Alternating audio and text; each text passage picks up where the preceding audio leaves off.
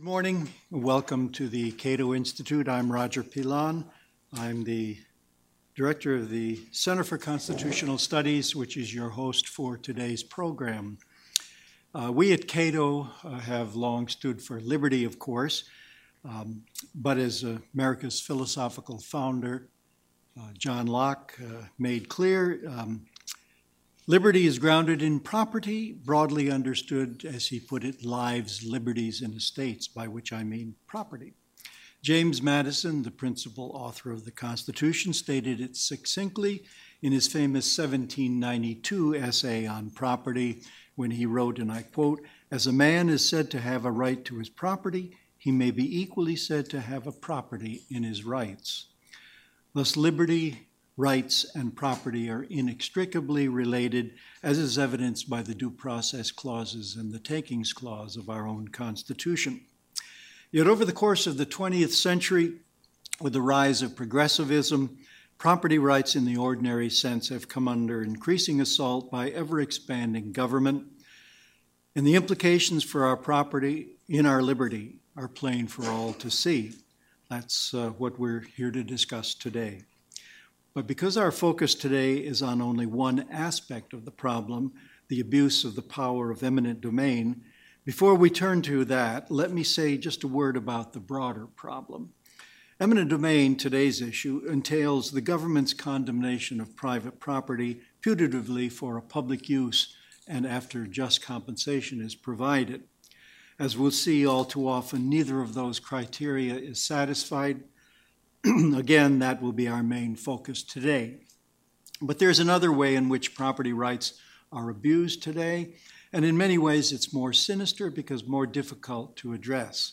I allude to regulatory takings whereby, in order to provide the public with various goods such as lovely views or wildlife habitat, historic preservations and the like, government takes or condemns through regulation the legitimate uses that an owner has in his property, leaving him with what is in effect an empty or substantially devalued title and no compensation at all. These regulatory takings are happening across America every day as the modern regulatory state grows and the public's demand for such free goods is satisfied off budget. Finally, there are the procedural hurdles that owners face when they try to vindicate their property rights, the endless administrative costs and delays in getting permits, the need to get final administrative ruling before you can get into federal court, the court's response of res judicata. It's a procedural nightmare that exhausts or impoverishes so many, making a mockery of our fundamental right to property. Well, we've got a great program today to discuss at least the first of these problems in some detail, thanks to the fine book that Ilya Somin has just given us. I'll be back after the break to moderate our second panel, but let me now introduce the moderator of the introductory session and our first panel, my colleague, Ilya Shapiro. Ilya is a senior fellow in constitutional studies here at Cato, and he's the editor-in-chief of the Cato Supreme Court Review. Before joining Cato, he was special assistant advisor to the multinational force on Iraq, on rule of law issues, and he practiced international political, commercial, and antitrust litigation at Patton Boggs and Cleary Gottlieb. Ilya is co-author of Religious Liberties for Corporations, a Hobby Lobby, the Affordable Care Act, and the Constitution. He has contributed to a variety of academic, popular, and professional journals, including the Wall Street Journal, Harvard Journal of Law and Public Policy, the LA Times, USA Today, and many more. He's appeared regularly on CNN, Fox News, ABC, CBS, NBC, Univision, Telemundo, The Colbert Report, and even NPR.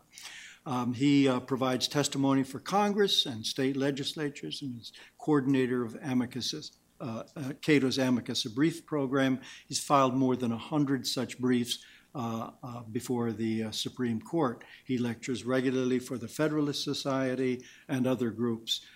Before joining Cato, he clerked for Judge E. Grady Jolly on the U.S. Court of Appeals for the Fifth Circuit. Ilya has his BA from Princeton, his master's from the London School of Economics, and his JD from the University of Chicago School of Law. Please welcome Ilya Shapiro.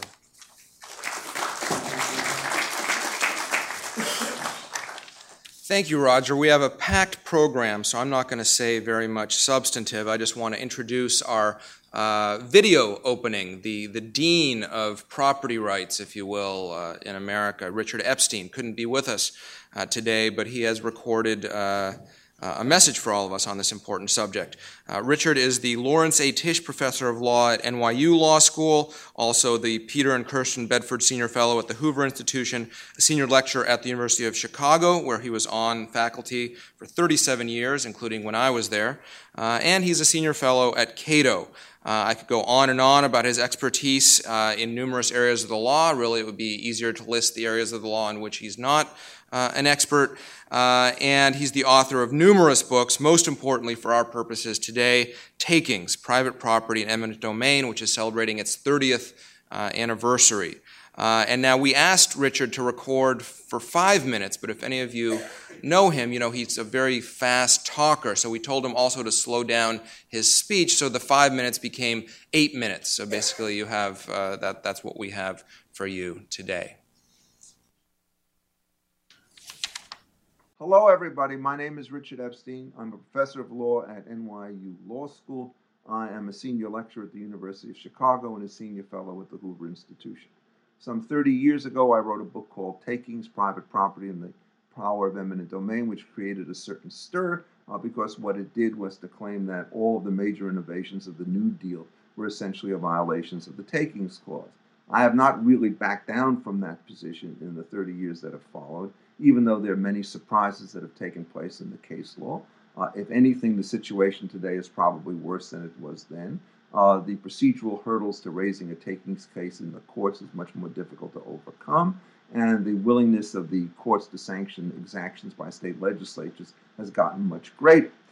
That being said, I think the basic argument that I made in 1985 is still correct, and it starts from the proposition that private property is a comprehensive social institution, that it involves more than the right to exclude, but also uses the right to develop property and to enter it and to alienate it either in whole or in part to other individuals, so that through a set of voluntary transactions, what can happen is you could create very complicated property rights structures of enormous social value.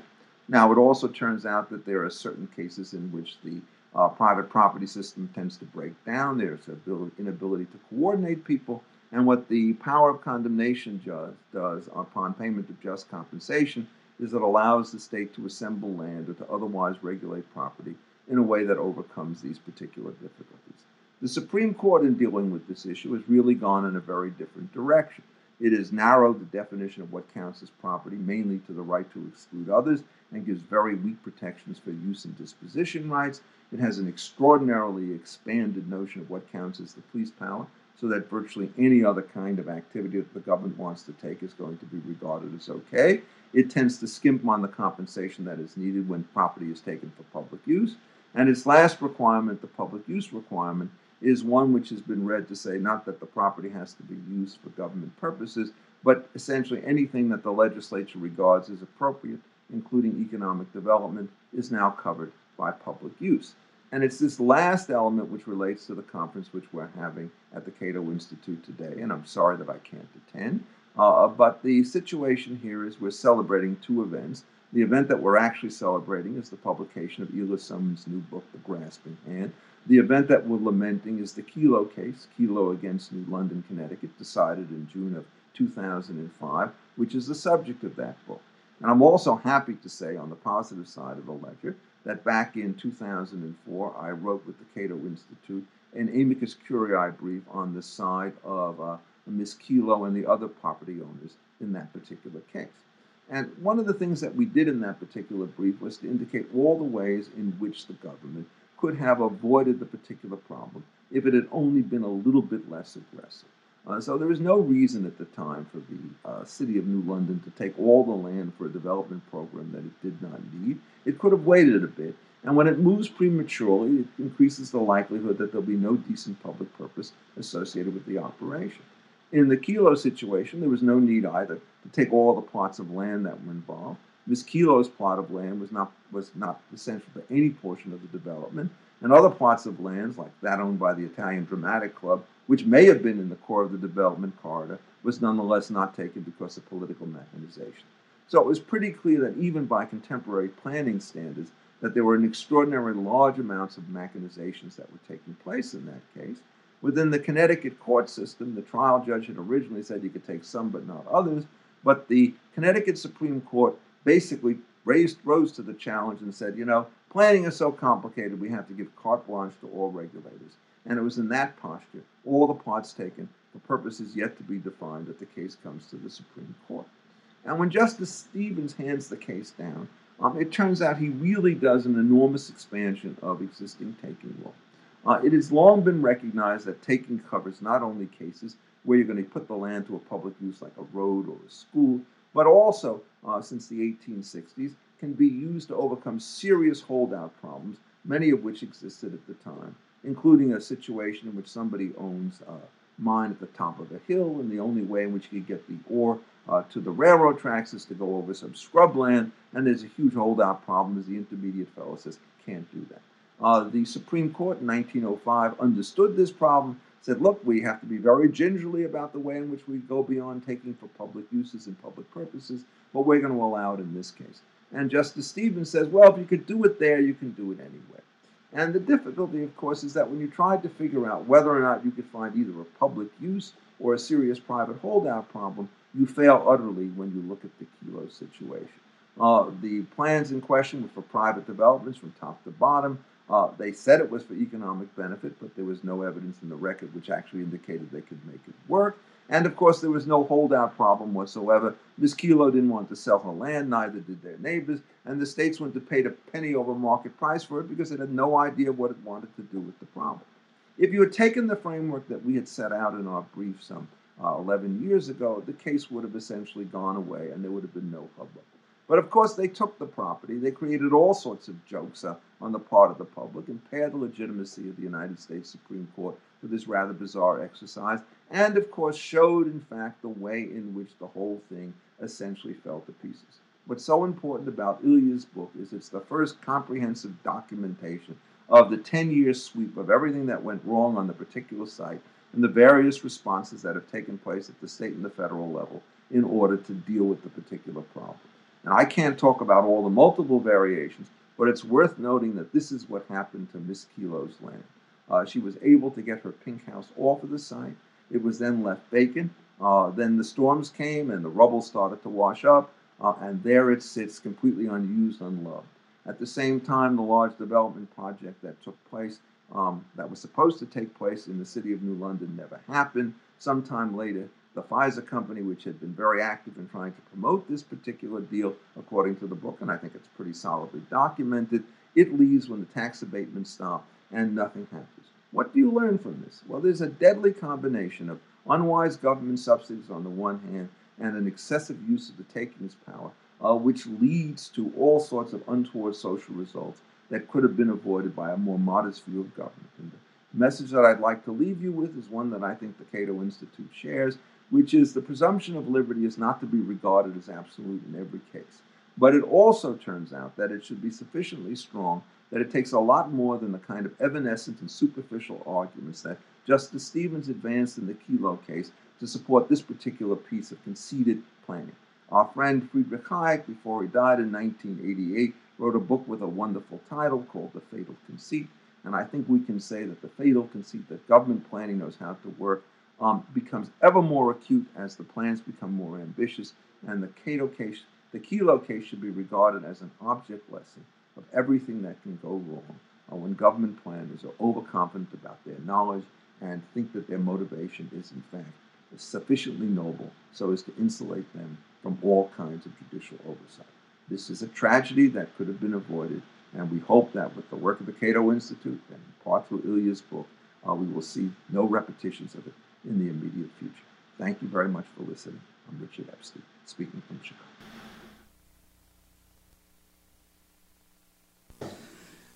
One of the classes I had from Professor Epstein was Roman law, and I remember in the course catalog when you were looking at it, it said Latin not required, but helpful. So.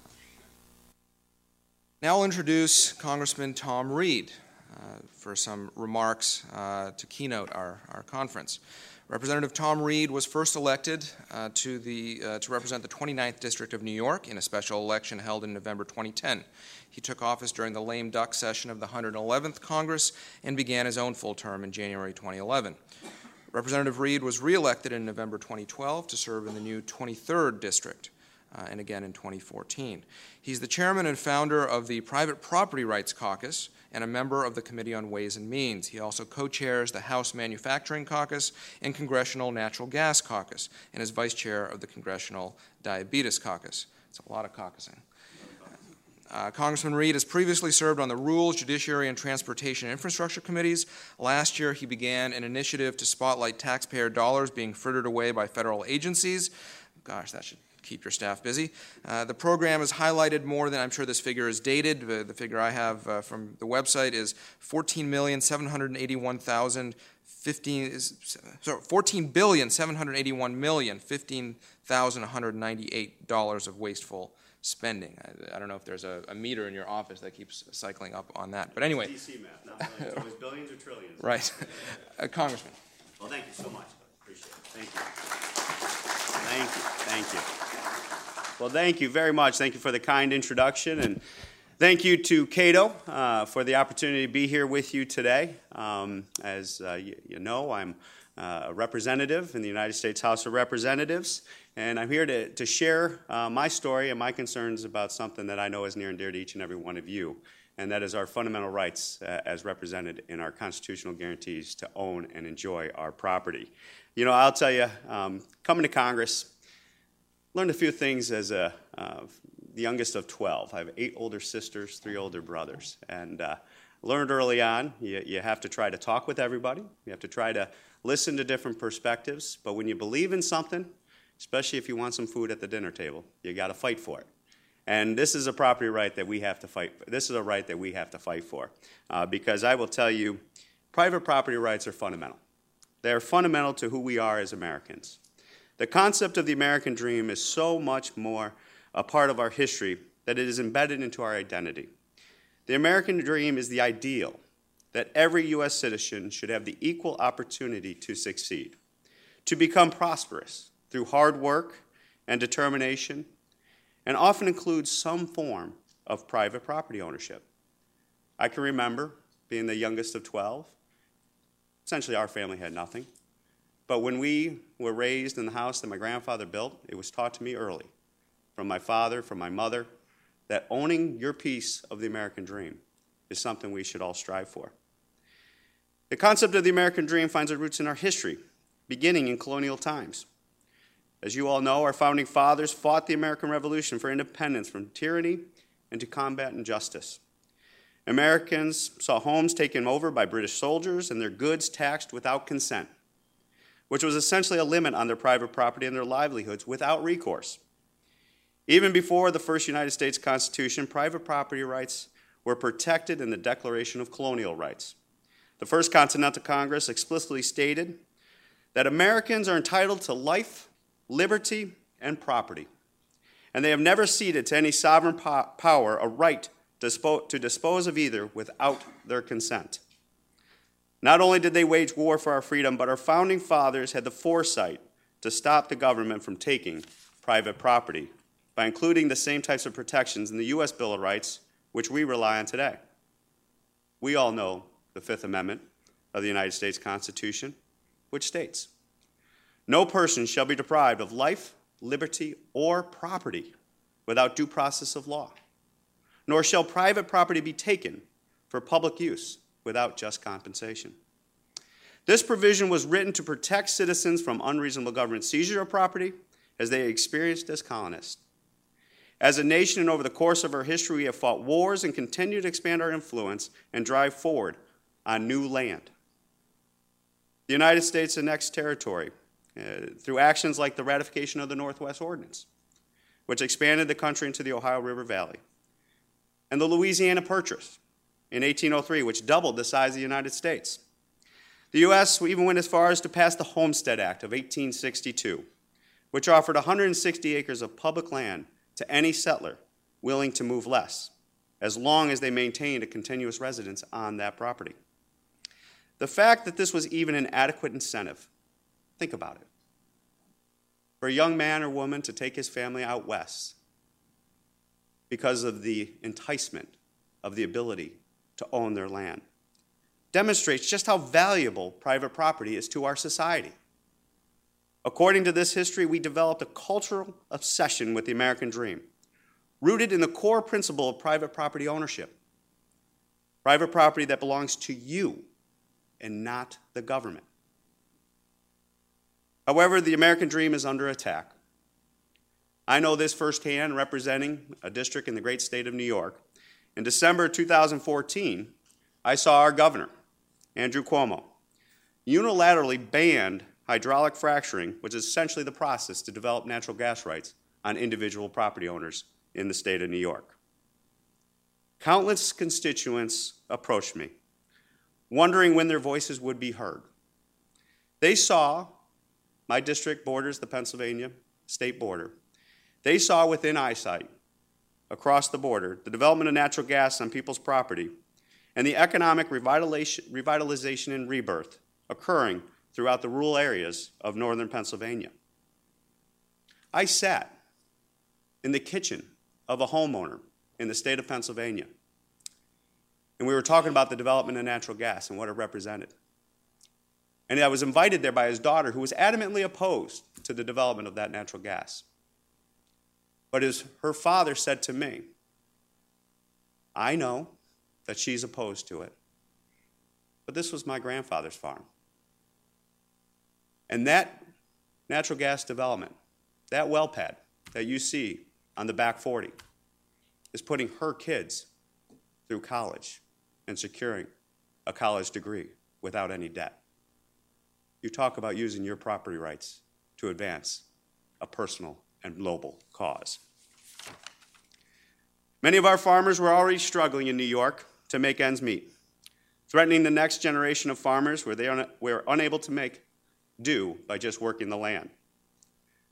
We in New York were hoping for the economic boom that natural gas development would come to our area and offer, and yet the development never came.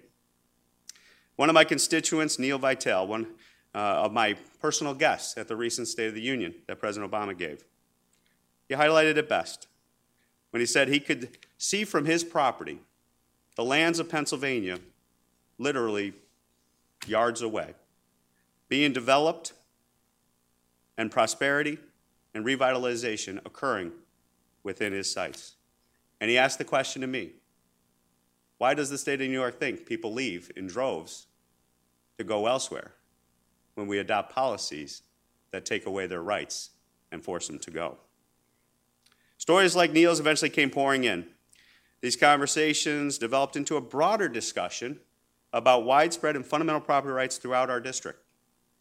Then I began to hear from landowners across the nation concerned about government intrusion into their lives. I heard stories from residents of Minnesota concerned about the proposed buffer zone rule changes, which requires mandatory setbacks from bodies of water. Estimates show that 125,000 acres could be taken out of production by this rule. These acres are owned by people, by Americans. I heard from a farmer in Pennsylvania being taken to court by his own government as a result of normal farming practices, which he had undertaken for years.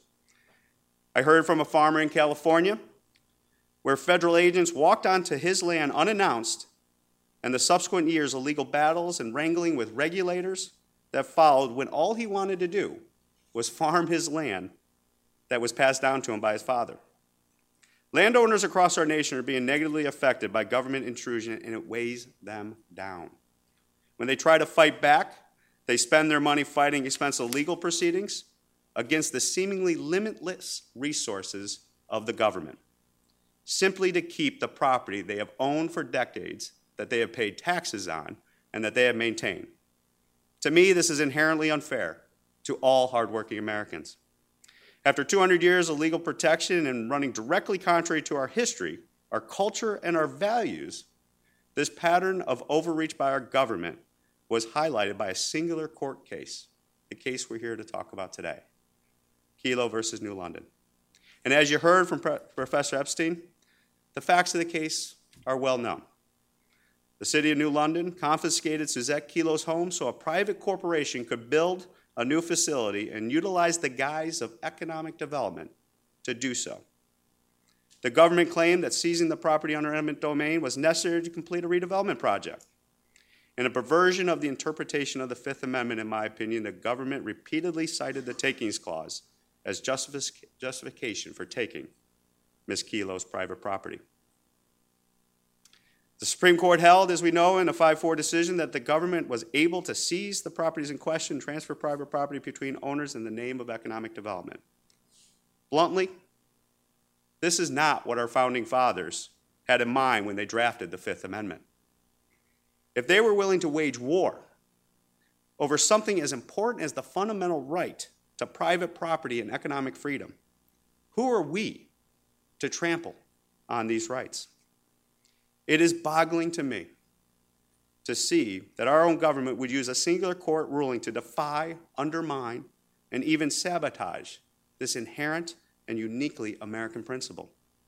Today, 10 years after the Kelo decision, the property where Suzette's home once stood is vacant and a desolate lot. After spending millions of dollars of taxpayer money and forcing several hardworking families from their homes, this economic development plan was a complete failure. The abandoned 90-acre lot in the heart of New London is a chilling example of the danger posed by government overreach and intrusion into the lives of American citizens and intervention into the free market. It fundamentally begs the question: if the government decides to undertake economic development as a public use and take your property to do so, what else can the government do? Where does it end? This is just the problem. The possibilities are endless. Even more troublesome than agricultural impacts is the problem in urban settings. And I don't believe this gets as much attention as it really deserves to get.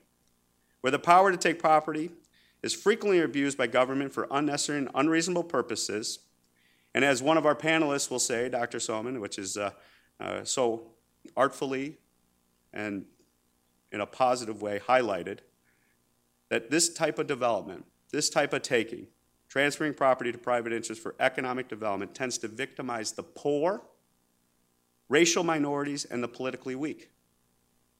Dr. Soman points out that eminent domain takings disproportionately occur in poor and minority neighbors, which inflicts great harm on the individual landowners in their communities.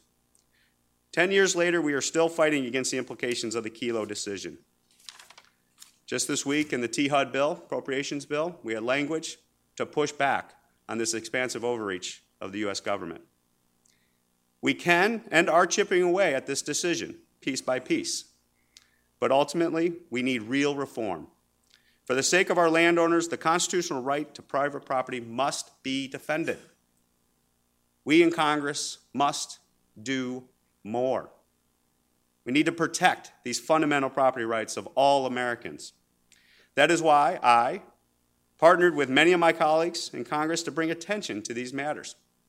I formed the Private Property Rights Caucus with members from Maine, Alabama, to California. The Private Rights Caucus provides a platform to educate members of Congress on this issue, demonstrates how landowners across the country are being adversely affected, and discuss practical solutions to protect the constitutional rights of all property owners as Americans. I authored and co-sponsored the Defense of Property Rights Act. The bill will promote government accountability and will offer protection for property owners across the country. This provides citizens with an opportunity to seek redress in court when government action significantly impairs the value of their property or unreasonably restricts the use of their property. A right of relief Americans do not enjoy today. The legislation hopefully will force government to think twice before acting and introduces accountability in a system that has often been abused by government to the detriment of landowners. The Defense of Property Rights Act is an important and necessary step towards keeping government in its proper role. As a Congress, it is our duty to make sure government is kept in check, and we must not be complacent when the government infringes on our individual liberties and restricts our constitutional rights. We must ensure that government does not extend beyond the limitations placed on its power. I'm reminded often in Congress, as the Scottish historian and philosopher David Hume once said, "It is seldom that liberty of any kind is lost all at once." And yet, unfortunately, hard-fought rights established by the blood of our founding fathers were lost with the drop of a gavel roughly 10 years ago, and they only continue to erode. We must coordinate our efforts to provide the proper protections for property owners to ensure those sacrifices were not suffered in vain. Together, let's put a stop to the erosion of our liberty and the degradation of this essential human right that fuels the American dream. Thank you for the opportunity to be with you today.